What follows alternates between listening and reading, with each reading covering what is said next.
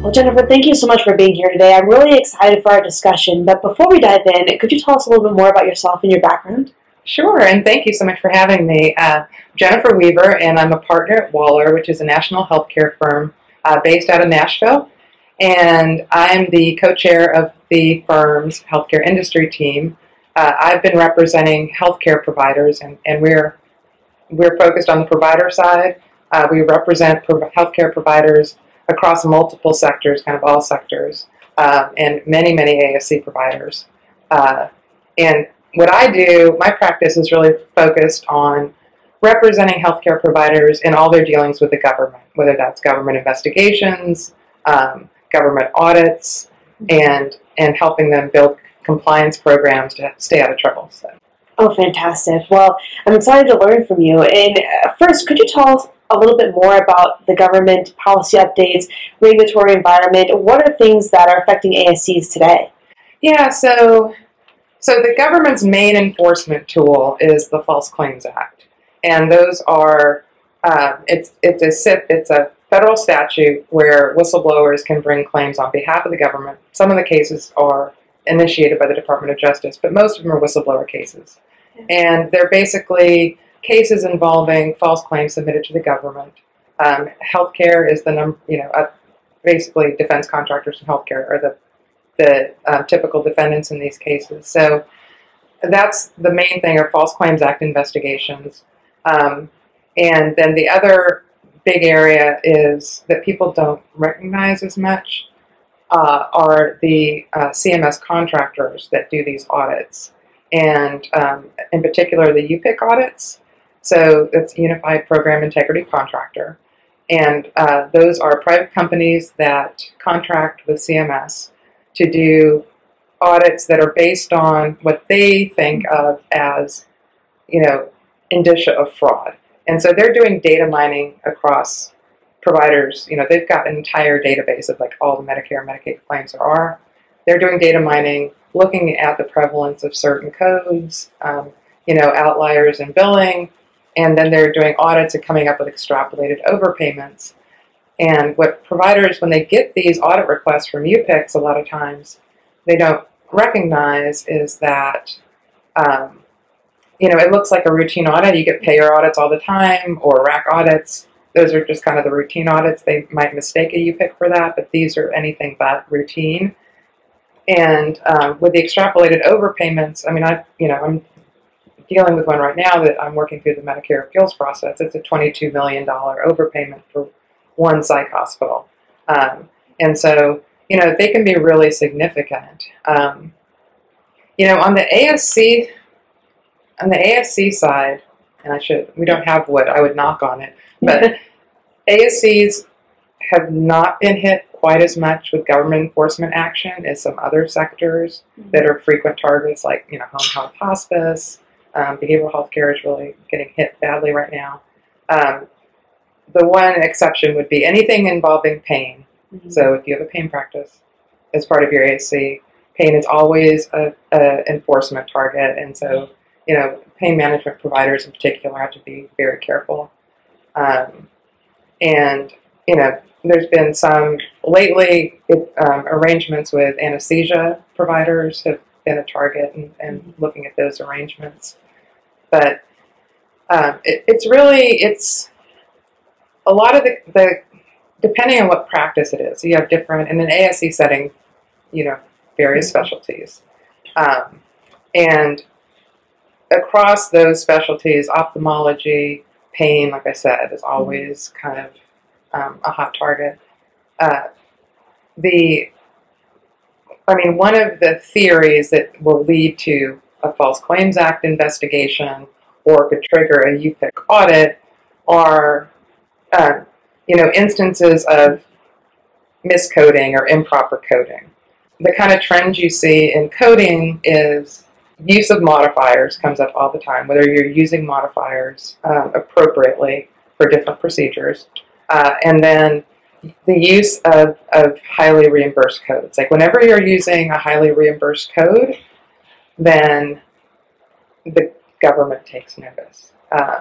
And and a lot of these, it's not really clear which code is, especially when new technologies come on the market and new procedures are rolled out, like which code is the appropriate code. You don't always know. And if you're using a code that is highly reimbursed because it approximates, it maybe seems close enough. What I always tell my clients is if it seems too good to be true, it probably is. Mm-hmm. So I can give you an example that I think maybe will kind of tell the story a little bit. And I think, probably a lot of your listeners are familiar with P-STIMs, which is a device that came out, 2010 or so. Way back. It comes on the market, and it was used to treat pain. Mm-hmm. And pain management providers, they really liked it, and it worked very well. And it's basically a device that's attached adhesively behind the ear, and just some needles are stuck in. But it's not surgically implanted. Despite the fact it was a good device and had good results for patients and good clinical outcomes, there wasn't a code for it. And so they were using a code, L8679, maybe. So, and it was a highly reimbursed code. It paid like $6,500. And but that code is specifically for surgically implanted devices, and these aren't surgically implanted. But they were very popular. There were tons and tons of these procedures happening, and the usage of this code just totally spiked. And the government noticed it. Yeah. And these devices cost like $250, and it's not surgery, so it's just attached behind the ear, and so they're extremely profitable. CMS came back. It took them 10 years to put out clarifying guidance that no, this is not, P-STIMs are not surgically implanted. You can't use the L8679 code for this. But the kicker was that the Department of Justice kicked off just a rash of lawsuits all throughout the country and multi-million-dollar settlements all in every jurisdiction for everyone that was doing it. So it didn't matter that the guidance didn't come out till 2020. For all of those providers that were billing that way when it was still kind of gray, they still got hit with these huge government investigations, ended up paying multi-million-dollar settlements. So that's kind of a good example of, like I said, my adage, like, if it seems too good to be true, it probably is. If you're making all that money off of a procedure that's very low cost to the facility, to the provider, the government notices that. Yeah, I think that's a really powerful example of something that, you could see happening at surgery centers, and obviously did happen at a lot of surgery centers, but something that wasn't necessarily intentional in that way for every single case. So it's just so interesting to hear that particular story. When you're thinking about the audit process, what does that look like for ASCs? What is the process for them, and what do they need to know?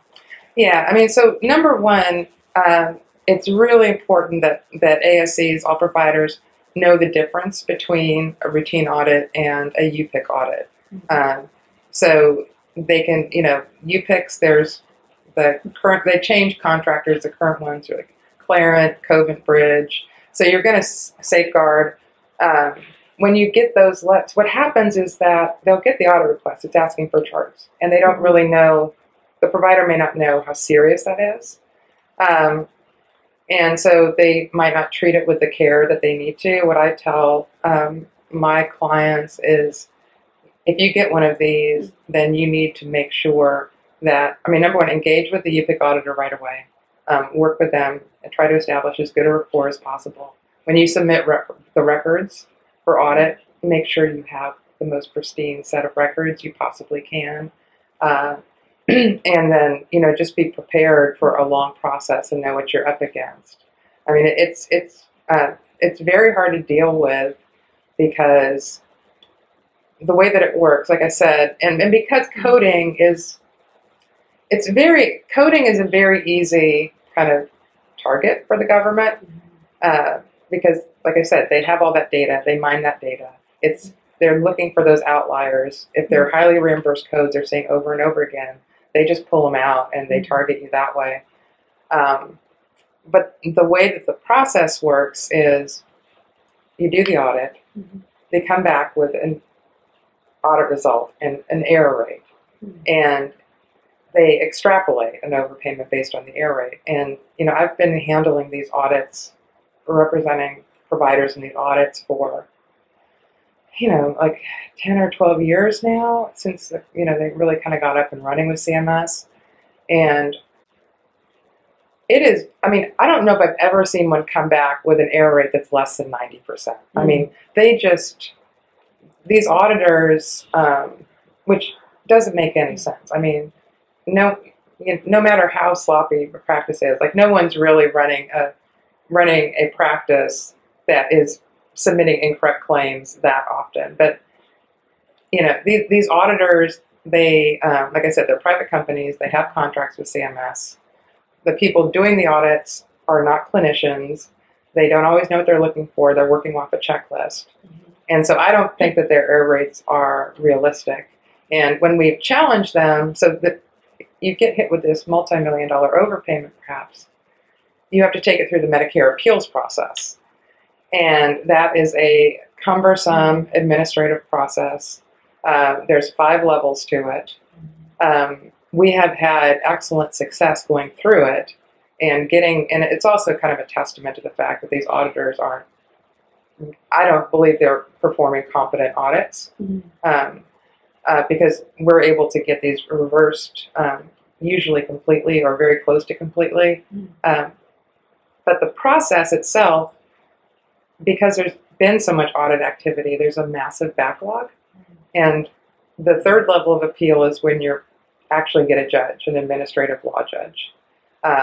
And I had one recently where I requested an administrative law judge hearing in November of 2015. I had the hearing in September of 2021. Oh, wow. You're supposed to get it in 90 days. It took 6 years. But the kicker is that they recoup the overpayment on the front end. And so in that case, in 2015, it was a $5 million overpayment. CMS took that money in 2015 and didn't give it back until I had the hearing in 2021, and we prevailed. But that's what makes it really dangerous, because not all providers can hang on for that long, without that revenue. So. Yeah, I think that's a really great point, and something that's so important for surgery centers, physician practices, and anybody within the healthcare space to understand and really be prepared for it when they're thinking about how they're moving forward. Yeah. Now, in looking into the future, how do you see some of the government and regulatory policies changing? What do you see as being really important for ASC owners and operators to keep their eye on? Yeah, it's kind of, I've been doing this a long time, and it's fairly consistent. So the enforcement activity there's not really a lot of ebbs and flows. The government's always focused on healthcare, and it's a target-rich environment for them. Again, I think coding is really important to make sure. Well, number one, you have to have a strong compliance program if you're in healthcare. Like, everyone needs that, and have a very professional billing and coding operation, and just be very mindful of when new technologies are coming on market and there's some gray area. I know that there's that temptation to really jack up revenues, but again, it can be very dangerous, because anytime the way the government picks providers to target through their data mining, they know what the highly reimbursed codes are. They can see when there's a change, like what happened with the P-STIMs that were using this particular code for surgically implanted devices. That code, it had been flat for years, and all of a sudden P-STIM comes on the market, and within, it goes up like 10 or 20 times. And so CMS notices that, the Department of Justice notices that, OIG notices that, and so you just have to be really mindful and err on the side of caution when you're not really clear on what codes should be used. That makes a lot of sense. Jennifer, thank you so much for being here today. This has been some really great information and advice. We appreciate you. Thank you again. Oh, thank you so much for having me. It's great.